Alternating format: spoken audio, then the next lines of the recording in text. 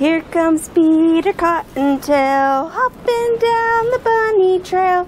Hippity hoppity, Easter's on its way.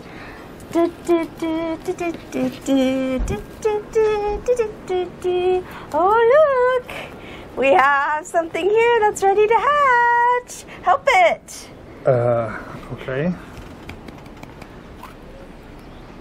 A chick, a baby chick. It's a peep. No, it's a chick. There's another one. It needs help. Okay. A baby bunny. Happy Easter. Here comes Peter Cottontail, hopping down the bunny trail.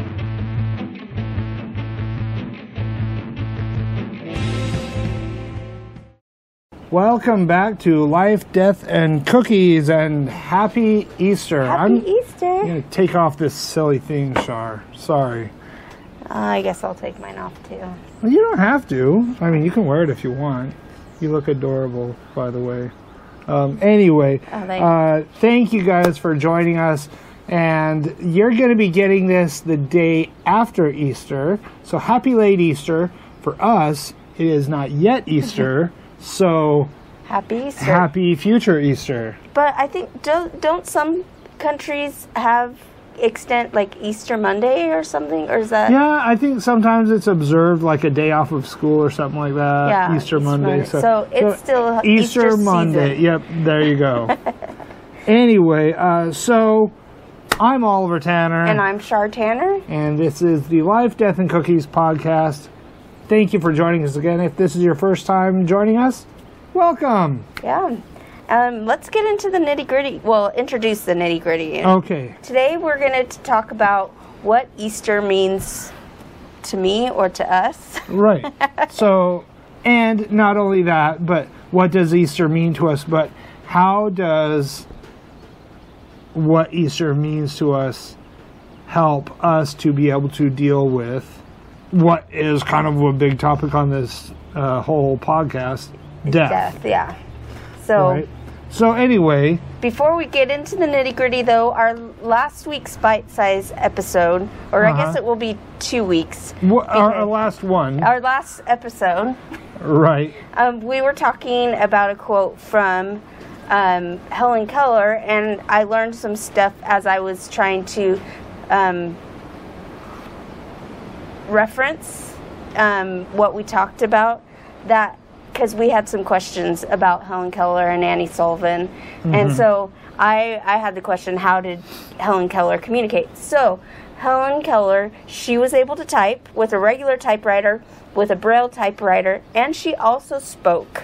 Not very many people could understand her. So Helen Keller wasn't deaf until 18 months or 2 years old. Okay. She had an illness that created her deafness and blindness. Okay, so she did have some base of hearing and vision to build from. Yes. Okay. Yes. So it wasn't anything like neurological. Well, maybe it was. I don't know. But it wasn't something that she was born with. It was something that... Right. And I don't think that would have necessarily made a difference anyway, because like I said, they do have deaf-blind schools, and they educate deaf-blind. Right. And anyway, so she was able to speak for herself. Annie Sullivan did, and her other companion did help with editing and stuff. But I think the ideas were her own, and she went to college, smart lady. So. Okay. All right. Well. There you go. Yeah, I had just heard that there was some controversy. I didn't know that. And I did find the controversy. The controversy that I found was more that it was a fraud in the fact that she wasn't actually deaf and blind. Oh, really? Yeah. Interesting. But that's what I didn't find, the one that you had talked about. But I didn't search for hours or anything. Okay. Anyway, let's go on. Yeah, it was. But I do want to say, I think it's good that we still learn. Sometimes you hear controversy, and it's good to go, and when you find the correct information, go, oh, okay. So, yeah, as far as Helen Keller goes and the controversy, oh, okay. And if you haven't watched that episode and know what we're even talking about, go back and watch it. That's right. It's not very long. It's just it's one of our bite-sized episodes for While We Were Moving. And speaking of While We Were Moving, you may notice that our setting for this, if you're watching, you may notice that our setting is yet again different. We are recording on the front porch of our new home. So we are renting a house in Osawatomie, Kansas. We've been trying to get to Osawatomie for a long time. Now, we've recorded several episodes out on our land here in Osawatomie, and we were going to do that again today, but it is a little breezy, and right here on the porch, we're actually like really well protected from all the wind. Yeah. So we can hear the wind. So if you hear outside noises, wind, you may hear children playing, you may hear cars drive by. We apologize for any of that kind of stuff, but it's a really beautiful day outside today. Yeah, it is. So it's a really great day to be outside. It's snowing in like Utah, and why all our friends on Facebook are like, it's still snowing, and we're like 85 degrees today. Is it that warm? Well, not yet, but it's supposed to get to 84. Wow. So anyway, yeah, it's really nice out here. It's a great day to be outside, and we will get to a final background. We are actually currently working on a better setting. Do we want to tell them yet where we're going to be recording? Okay, yeah. Well, you'll see. Stick with us. You'll see. Yeah. We're excited about it. Yeah. All right. So on to the nitty-gritty of Easter. And I'm not really sure how we're introducing this. So Easter, so we started with the cute little, the Easter bunnies and the eggs and the basket and the grass and all of the cute, fun Easter stuff. And that's all fun. I don't think that there's anything wrong with that. Yeah. But it's not really what Easter really means to us. For sure. And I will say that as holidays go, I have two holidays that are basically tied for favorite. Slightly different reasons, okay? But Halloween is one of them, and the other one is Easter, okay? Slightly different holidays. Yes, for sure. I guess they both are kind of about death in a way. Interesting. Anyway, so Easter is not really about death, though. Easter is about rebirth. Yes. Right? And not necessarily, even rebirth is really kind of the wrong word. Yeah. Because what we celebrate at Easter, of course, we have a more Jesus Christ-centered appreciation of and understanding of Easter. And we celebrate his resurrection. Which is sort of like rebirth, but not quite. Yeah, because it's not like reincarnation. It's yourself coming back to life, and you're not a baby. Right. And so, like, in our church a lot of times, so one of the ways that we kind of define death and resurrection is death is the separation of your physical body from your spirit, right? We believe that each person is comprised of basically two parts. There's your spirit and there's your body, all right? And the way that we define the word soul is the body and the spirit together. Yeah. That is your soul. And then spirit is just that spiritual body, okay? And so when you die, your spirit leaves your body. Resurrection is the reunification of your body with your spirit. But your body is in a perfected form. Yes, but your body will be in a perfected form, so it's not zombies, okay? Yeah. Sorry guys. I know somebody out there is going to be thinking zombies, but it's not. Yeah. So that's the explanation. So that's kind of an explanation of how we conceptualize death and resurrection. Well, and, we're studying this week because this is, the Holy Week started on Sunday with Palm Sunday. Right. So we're studying the Holy Week in the New Testament this week. And Easter is really the Easter season, the Easter week, Holy Week or whatever, is not just about the death and the resurrection, even, his death on the cross. There's also the thing, and that's what I'm going to talk about, Easter and the things that it means to me. Yes, it has to do with life and death, but a lot of it does have to do with life. And so anyway, we'll just get into the list, I guess. Yeah. You look like you want to say something. Well, I was just going to say, sorry, this is more about holidays. You may have noticed that I didn't say Christmas as one of my favorites. That's one that a lot of people list as their favorite. And, we do like to take a more Christ-centered approach to all of those sorts of holidays, right? Christmas, Easter, trying to think of another one. But those are really the two big ones. The main ones, yeah. And so his Jesus Christ's birth, it's cool. There's a good story about it, and it's important, and I get that. But I just don't really... I think that Christmas, the importance of Christmas, is overblown and emphasized. It's way exaggerated, and especially when compared with Easter.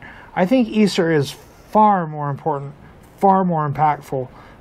It's kind of what everything that Jesus taught was leading up to. His entire life was leading up to the events of Easter. And even without Easter, his birth would have just been, guys, a baby was born and some weird cosmic crap happened at the same time.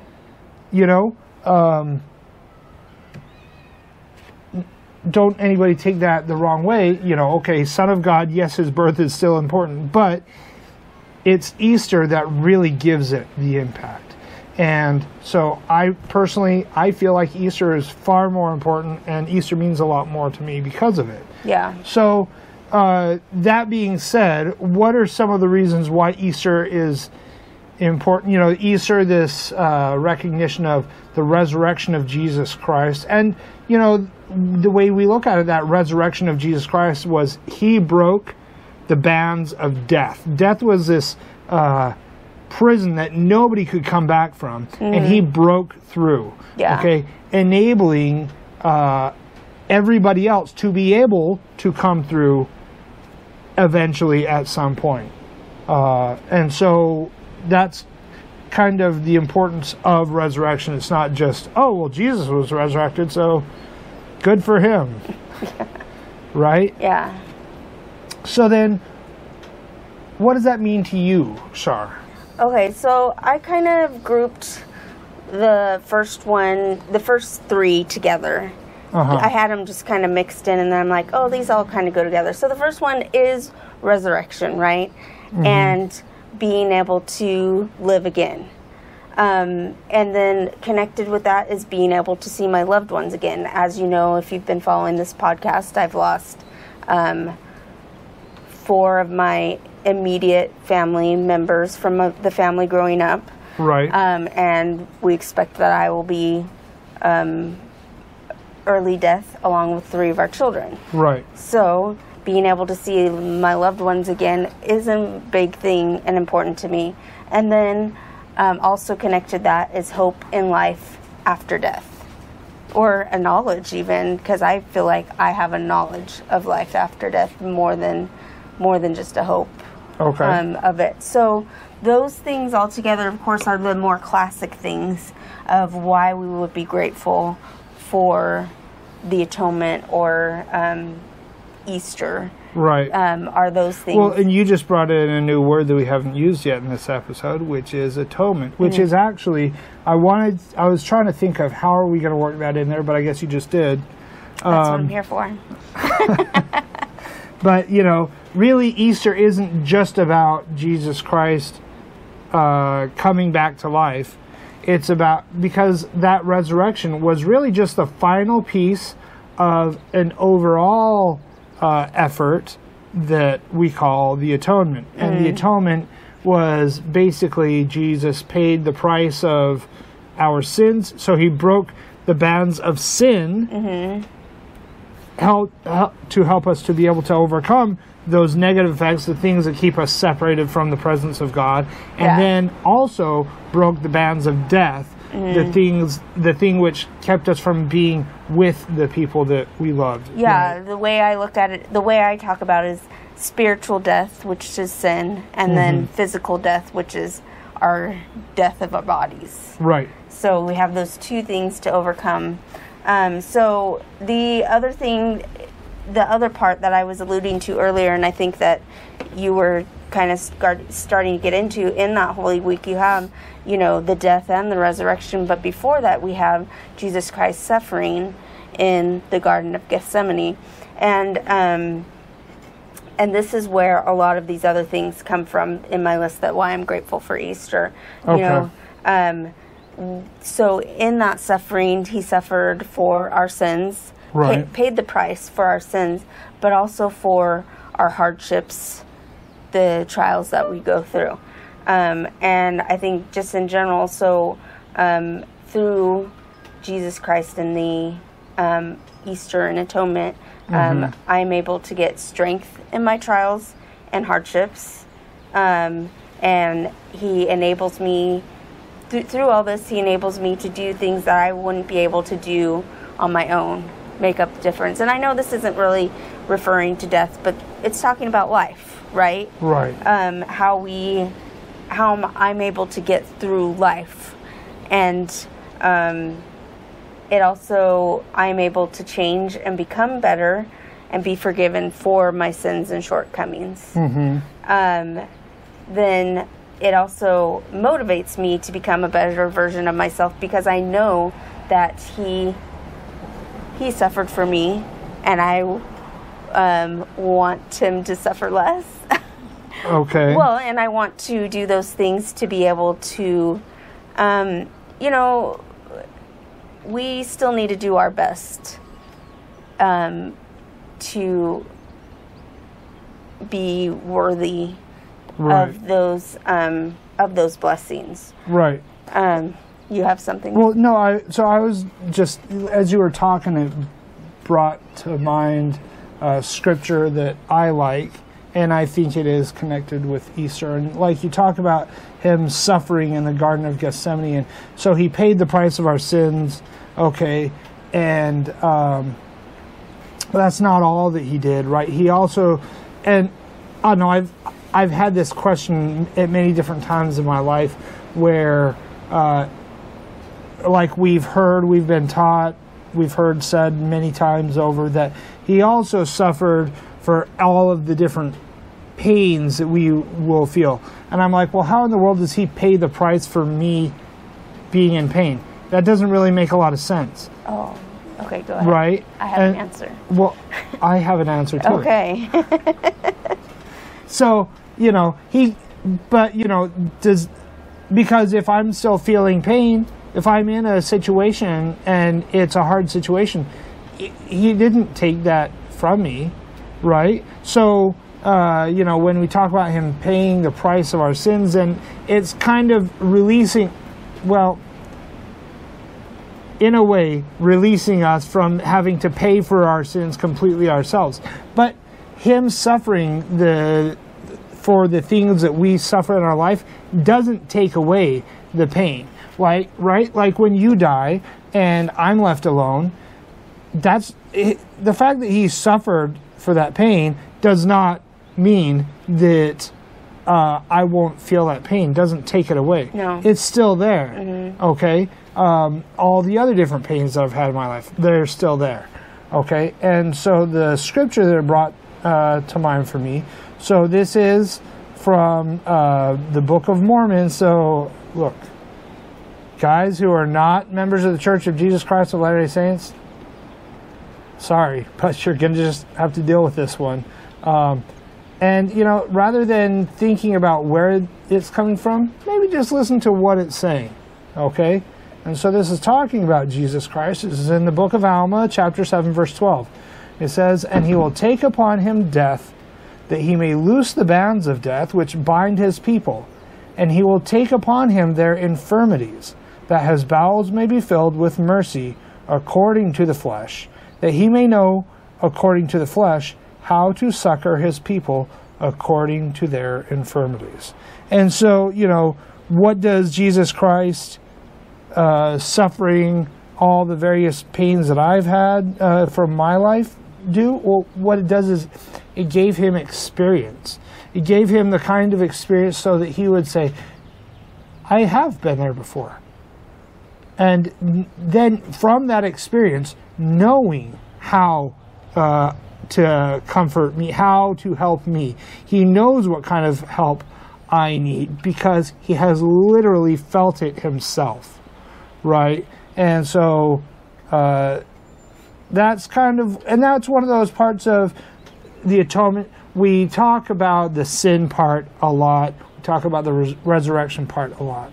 But there's also that part that is really important to me, which is the part where he knows how to handle our problems. He knows how to help us because he has literally experienced it himself. He's been down that road.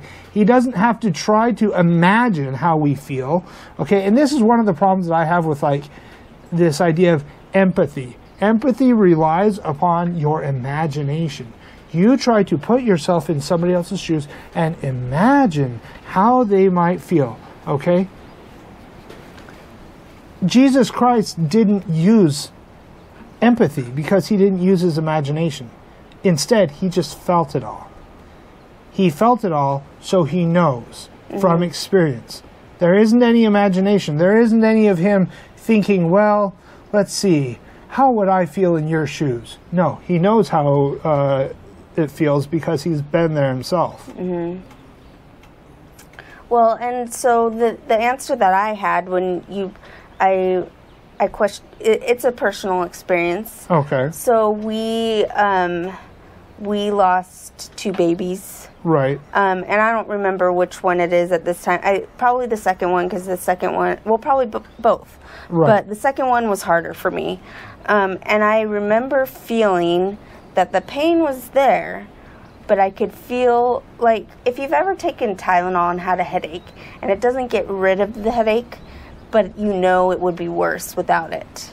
I know you don't understand that, but Tylenol never works for me.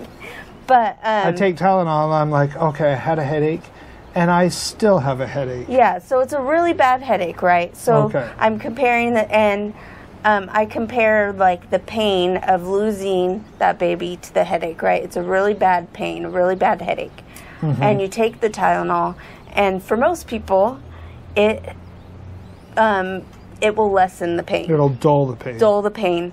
And so that's how I felt like I could feel through, I guess, through the Spirit telling me that I was being blessed through the atonement of Jesus Christ, that I still have that pain, but it wasn't as, I could feel that it was deeper, but it was being dulled, and that I was given strength.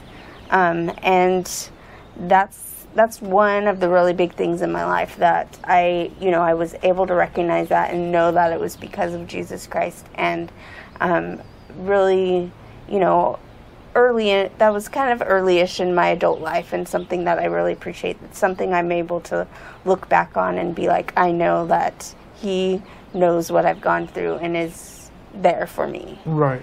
So, and, since we're getting all personal, so one of the parts of the story of Jesus Christ and the atonement that really was very impactful for me personally, and was, and this was kind of one of those parts where it's like, okay, I'm not completely alone. There's somebody who understands what the heck I'm dealing with. Was, I don't remember what it was that it hit me, but I was thinking about when Jesus was on the cross, right? And one of the last things that happens before he dies is he says, Father, why hast thou forsaken me? And just kind of that realization that at least in that moment, he even understood what it's like to suffer the betrayal of a parent, right? That he was left. So he had his father there with him all the time, and then his father was like, I got nothing to do with you right now. And he, you know, I don't know, that sounds a little harsh, and maybe it's, but, you know, that's the point of the atonement, is Jesus Christ suffered all the things that are harsh.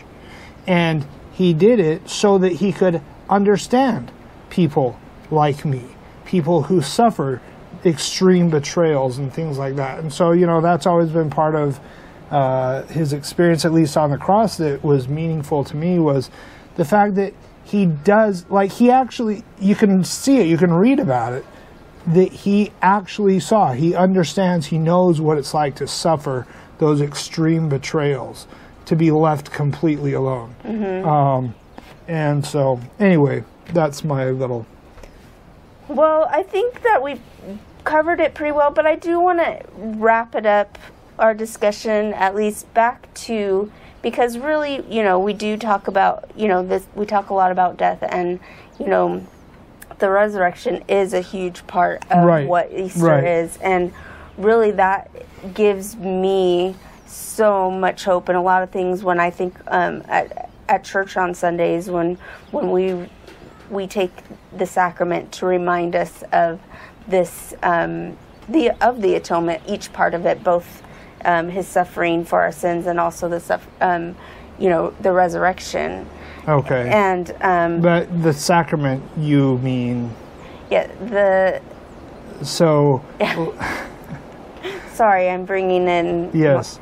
Not everybody understands the terminology we're using. Okay. Well. So we on Sundays, every Sunday. So Catholics call it communion. Okay. Yeah. We do it a little bit differently. We just call it the sacrament, okay? And where we partake of bread that has been blessed, and then we use water instead of wine. Yeah. So to remind us of his sacrifice. Yes. And the bread represents his body. Yeah. And the water represents his blood. And also to remind us of our commitment to him. Yes.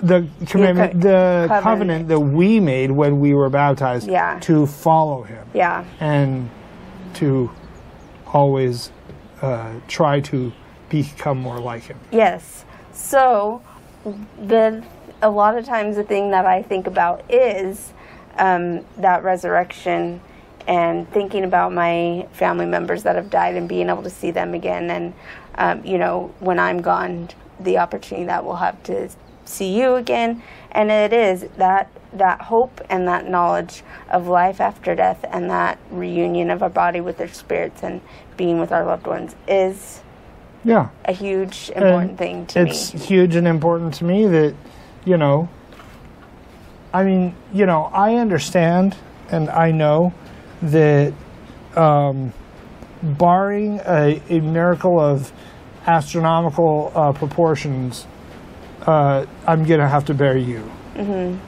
I know that. And I don't really like it. But it is helpful to know that we will be reunited. You know? Yeah. I'm not going to enjoy the time that we're not together. And I know that. But I am glad that we at least get to be together again. Yeah, there's another scripture that came to mind, and I'm going to butcher it, so hopefully you know it. But Jesus Christ basically erases the sting of death. Yes. And it still hurts, but... The sting of death is swallowed up in Christ. Yes. It still hurts, but it's like that thing that I think, you know... But it's the difference between this hurts and all is lost. Yes, for sure. And that is, you know...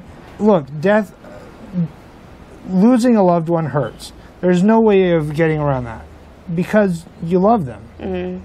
It's a loved one, right? And so losing a loved one hurts. but the sting of death being swallowed up in Christ is where, yes, it sucks, but it could be so much worse. It doesn't suck entirely, right? Yeah. And, sometimes, like, when you're in pain, people saying, oh, well, look at the silver lining. Probably not the best idea. But the fact is that there is a little bit of a silver lining. And I am grateful for it. Yeah.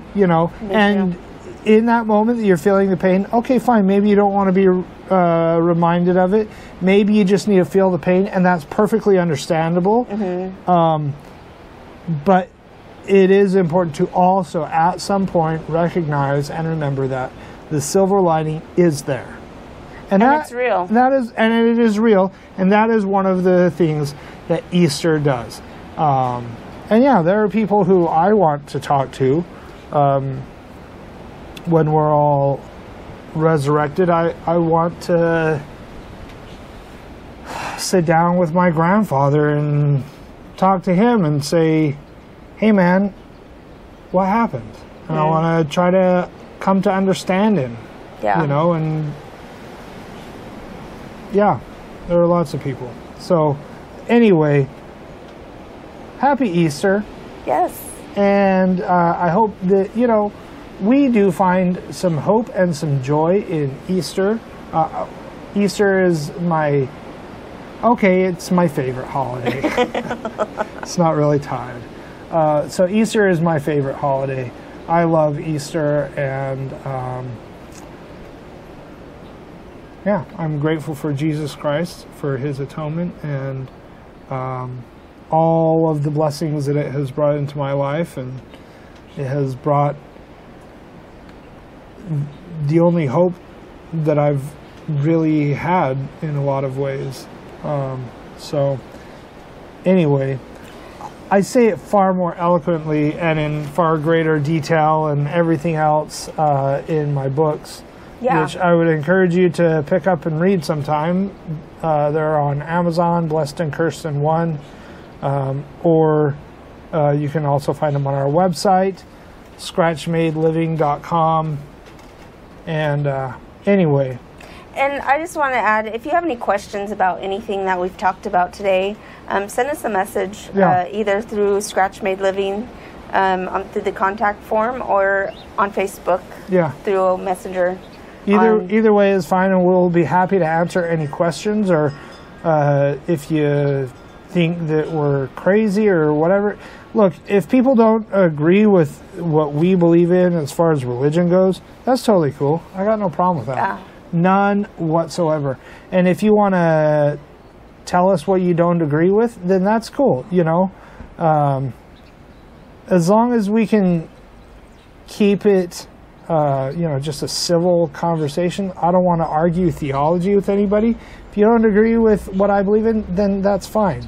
I respect your ability to believe what you want to believe, and if you feel like something else is more accurate, then that's cool. I'm not going to argue with anybody, but I'm also not going to back down from the things that I feel are true.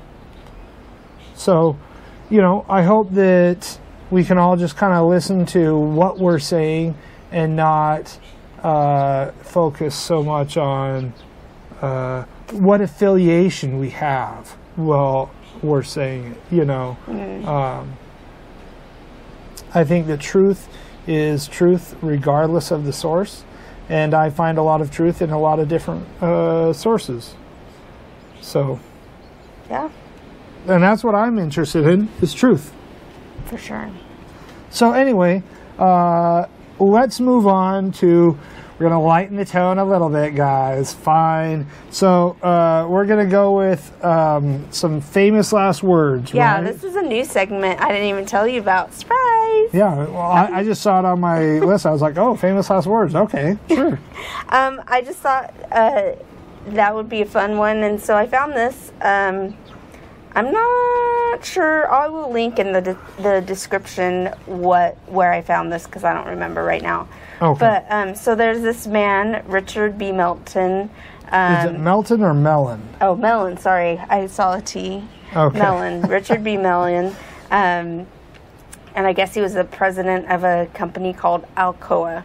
He and his brother had a game for like 7 decades where they would be like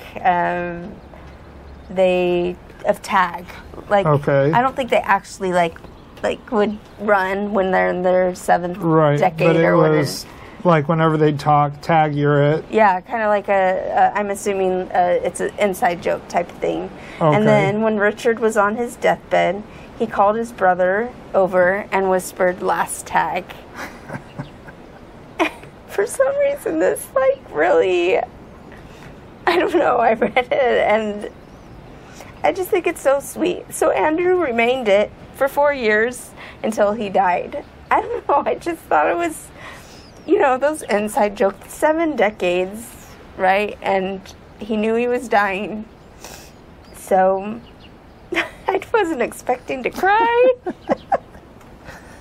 Oh, it's fine. Anyway, it is. It's a touching story, and they had something, I don't really fully get the tag thing, but they had something between just the two of them. And, yeah, that's cool. Yeah, when I read it, I was like, oh, that's so sweet. They have these old guys, and he's like, he knows he's dying. It's not all the time you get to know, like, some people you do know, you're on your deathbed and you can be like, yeah, this is what I'm going to say, I'm keeping it. The only thing that I think would have made this better is when he talked to his brother, if he would have said, "Last tag, I win," or no tag backs. Right. Yeah, something like that. Yeah. So yeah, I imagine his brother probably laughed at the moment, and it probably became a very touching kind of a thing. Yeah. In the 4 years until he passed. Yeah. All right. So. Next segment. Hope in Humanity. We have more Hope in Humanity. You didn't read it, did you? No, I deleted it. Okay, good. So I forgot. yeah, before we do each episode, generally Shar puts together the outline, and then she'll email it to me, and then I will copy it and I'll put it into my little notes on my little iPad here and all that. So you didn't delete it this time, so I made sure to not look at it. I just selected it and deleted it, so I don't know what this Hope in Humanity is. Okay. But I will have something that I already know I want to add. Okay. At the end of it. Okay. So, all right, go ahead. So this is from wearethemighty.com. I found this. And it was talking about, the article I was looking at was troops that went against orders. Okay. And it had but this was my favorite one on the website. So this is from Daniel Hellings, was the troop of the British Army in Afghanistan. I'm not sure if it says when it happened, but so he's on this patrol with Afghan allies, and his patrol was hit by an explosion. An IED was detonated in the alleyway, injuring 2 of the patrollers. Okay. Then another went off, injuring a 3rd man. And then Helling's commander ordered that they immediately withdraw, and we have a lawnmower that's going to maybe start in a minute here. All right, it's all right. Just keep going. Okay. So the commander ordered him for the patrol to withdraw. Okay. And Helling instead got down in the ground and started fingertips search for more bombs. I don't know what that entails, but I'm assuming crawling on the ground trying. Probably. Yeah. And he found 4 more. so he was able to, I don't know, he was poking around in the dirt until he found all of the IEDs, and he did get the Queen's Gallantry Medal for doing this and disobeying those orders, probably saving who knows how many lives. Right. So, so that's my story for. It's a little bit different than ones I've shared before. It's, like, as you were talking, I was thinking of, like, Medal of Honor citations, right? And so Medal of Honor citations have people who kind of go above and beyond the call of duty, who basically risk their lives and frequently give their lives in, you know, acts of courage and bravery above and beyond the call of duty and all this other stuff. And so I don't know. So yeah, I mean, I do like those kinds of stories. And one of the things that I like about them is, you know, getting all religious again, but it goes back to in the Bible, Jesus says, greater love has no man than this, that a man should lay down his life for his friends. And I really feel like that really is one of the things that motivates a lot of people in the military. Is they're not, a lot of times people in the military, it's not necessarily, ooh, I love my country so much, I'm uber patriotic. Every once in a while you get that guy, but most of the people in the military, I would not say that that is really actually the thing. But when it comes to the people around them, when it comes to the people that they are serving with, it's a different story. Maybe not necessarily for, you know, the cause of freedom and, you know, the truth, justice, and the American way and all that stuff. Yes, in a way, yes. But, excuse me, directly, I think probably less so. But for the people who they are serving with, those people mean everything, you know. And so I would say that I find the same kind of hope in humanity as I find in those other stories. The hope that it's the same hope that I find in anyone who would embrace or embody that willingness to lay down your life for your fellow man, right? That greater love that basically there is no greater love. And so yeah, I mean, I don't know. See, I have a hard time with this hope in humanity thing, because it's like, I don't know how to quantify the level of hope or whatever. Yeah, I feel like I got to quantify it or something. But I do like this story. And I think that he deserved every bit of that citation that he got, and probably even more. And I'm sure that he has plenty that he lives with that is difficult, just by virtue of having been where he's been and done what he's done. I'm sure that everything in his life has not gone perfectly.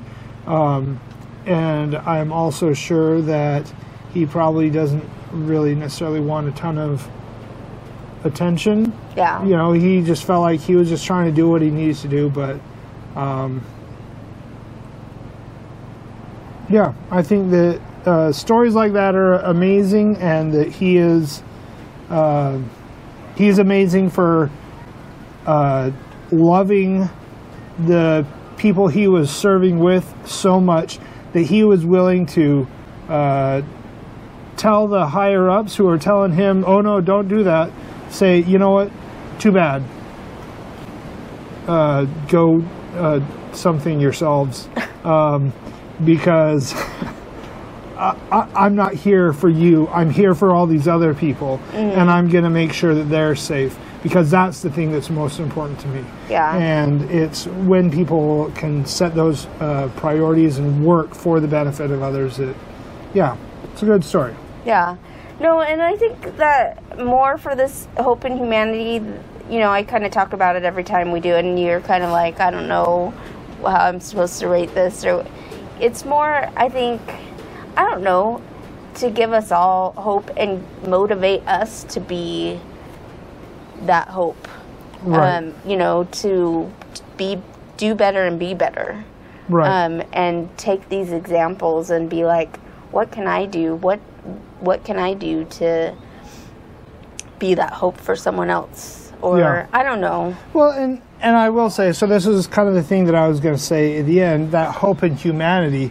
Really, this is Easter, so that's where I find the greatest hope for humanity and in humanity is when people are able to love as Jesus loved, love others above and beyond your own self-interest, above and beyond what is really going to be great for you personally, your own selfish desires, when you're able to put others before yourself. And you know, that's where real love, I think, is found.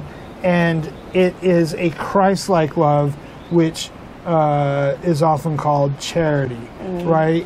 It's loving people as Jesus Christ loves people, seeing people and working, actually helping other people. Because just feeling it doesn't really do anything for me. It's what you do. And this guy showed what he was willing to do. He actually laid his life on the line. Yeah. You know, because it was important to help other people, not for himself. Yeah. A lesser man would have done whatever he was told and been like, hey, look, you know what? I'm just doing what I'm told. Yeah. Okay? Or a lesser man would have just cowered and run from the challenge altogether.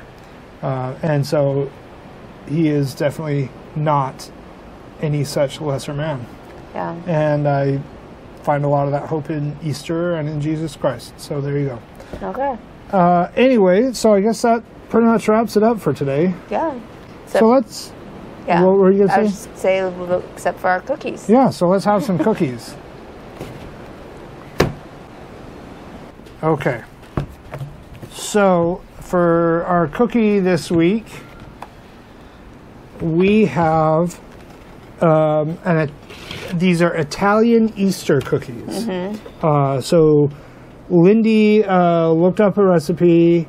She found these. She made these. We're going to post a link to the recipe online. Yeah, since it was on the internet recipe. So, yeah, let's try them out. Now, just beginning. So she was just following the instructions. The instructions said to roll them out and put them into little spiral shapes. So they do look like little turds. I tried to pick out the ones that looked less turdy. Well, yours is like a perfect...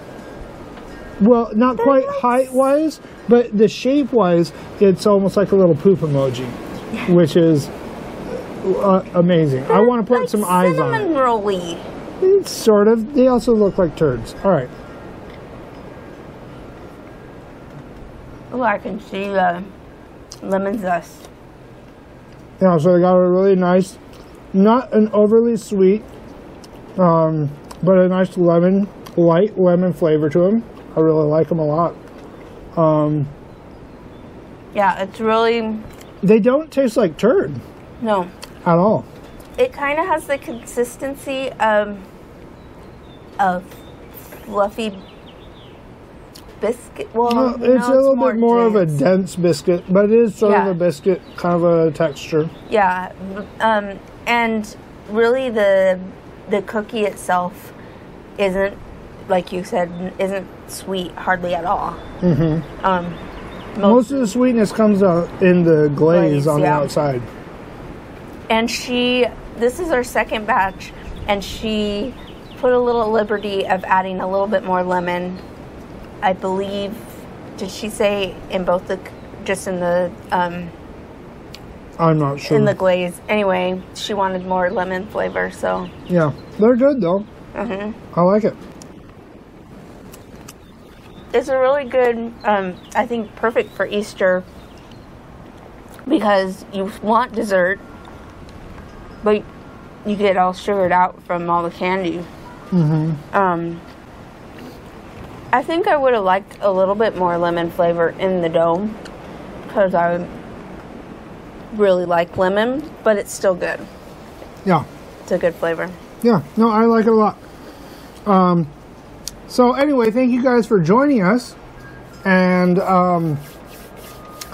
if, you know, happy Easter yesterday. Actually, the 16th is Orthodox Easter. My calendar told me so. So maybe Easter has not yet come for you. So happy Easter.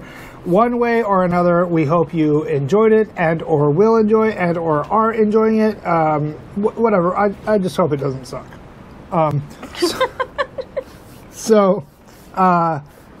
Anyway, we will finish up with our motto. What was our motto again? Oh yeah, memento mori, usque ergo vivere. Remember, you will die. Until then, live.